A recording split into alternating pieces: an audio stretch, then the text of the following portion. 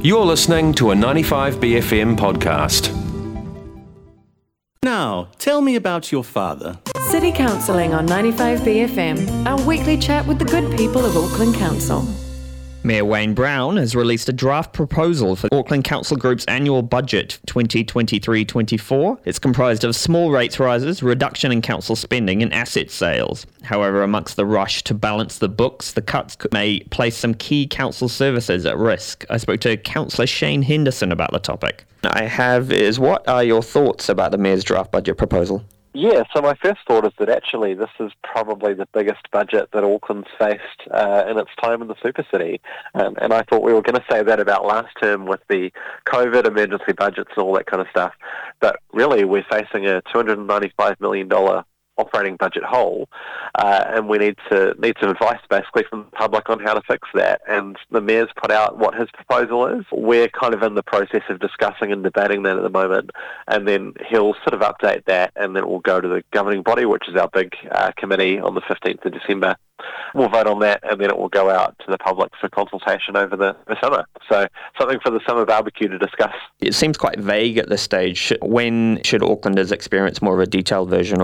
Yeah, I think the next stage is to be presented to the council back again.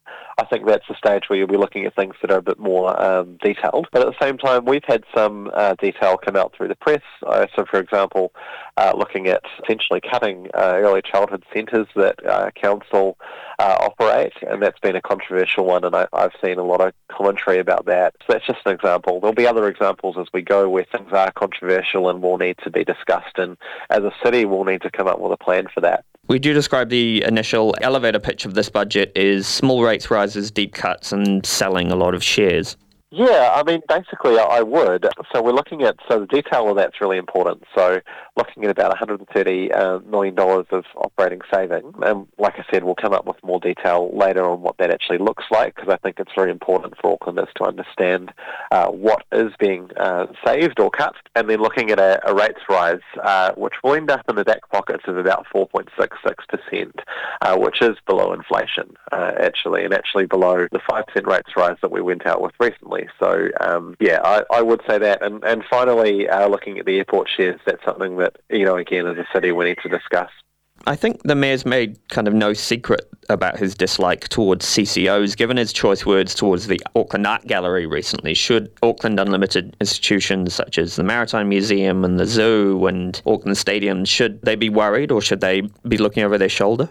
Yeah, you've brought up a really important point there about the Art Gallery and the Maritime Museum and so forth. Through all of this, we didn't get elected to just balance a budget and make cuts. We were actually elected to provide a beautiful future for the people of Auckland and a really fantastic, wonderful place to raise a family. We shouldn't forget some of the reason why we're here, which is to really produce these amazing things. And the Art Gallery and the Maritime Museum, all the rest of it, they all provide huge service for Aucklanders and their quality of life.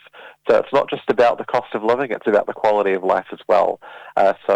Frankly, it's not the kind of words that I would have used. You kind of touched on it before. There's a lot of stories about scrapping Kāori kids' childcare centres.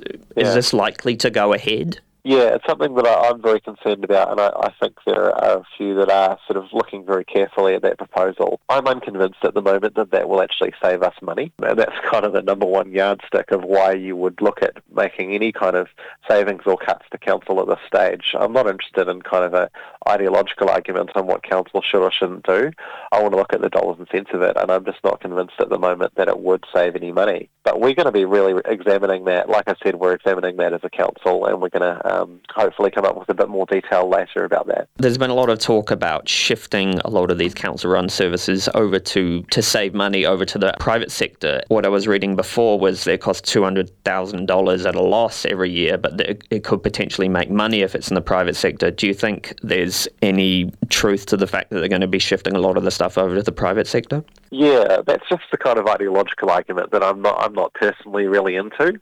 It doesn't really matter to me, frankly, what council should or shouldn't be doing. I think the public sector has a huge role to play in these kind of services, and especially when you're providing services for low-income families, for families that are doing it a bit tough, and also families that just want a community option. I think that's a really good thing. So we need to be really careful about what we do in that space, I think. A lot of Auckland libraries are fantastic, and they're a real credit to the community in which they sit, not just the central city library, but a lot of the kind of small outer-lying libraries. Would they be up for consideration as well? Yeah, it's some of the questioning that I've been asking, and I'm yet to sort of receive advice about that around libraries. But what I can say is that there's been some well-canvassed proposals to cut budgets to local boards, which is kind of the governance tier that looks after local services in Auckland. They have a huge input into the library services there as well. And so I do have some concerns that, libraries aren't necessarily safe. And for me, that's kind of something that wouldn't be acceptable. I think we need to be protecting our libraries. They're just so important, and particularly in times like these. What are the next steps? Are you able to tell me the next steps again?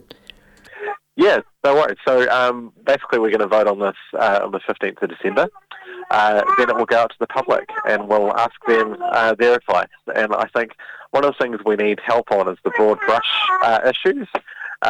Basically every budget in the history of the world is balancing your rates versus balancing the level of service that you want in your community. So what we want to hear from Auckland is how much rates do you want to pay versus how much services do you want? That's really the balancing act. Yeah, the balancing act usually is if you want as you said, if you want these services, you're going to have to pay for them. So That's right. It's going to have to be a big conversation between, if you don't want to pay for it, we're going to have to cut it. We're going to have to raise rates elsewhere. Yeah, absolutely. I mean, there's been talk about efficiencies, which, is fairly magical spackle these days. We've made a hell of a lot of efficiencies as a council to the tune of over $1 billion in the value for money space. There's just not much more there. I mean, it gets to a point where, you're looking at services and do you want council to provide it? That's really the end of it. That was City Councillor Shane Henderson talking about the draft proposal for the Auckland Council Group's annual budget 2023-24. Have you tried mindfulness? Try mindfulness. City Counselling on 95BFM. That was a 95BFM podcast. To hear more, head to 95bfm.com/bcasts.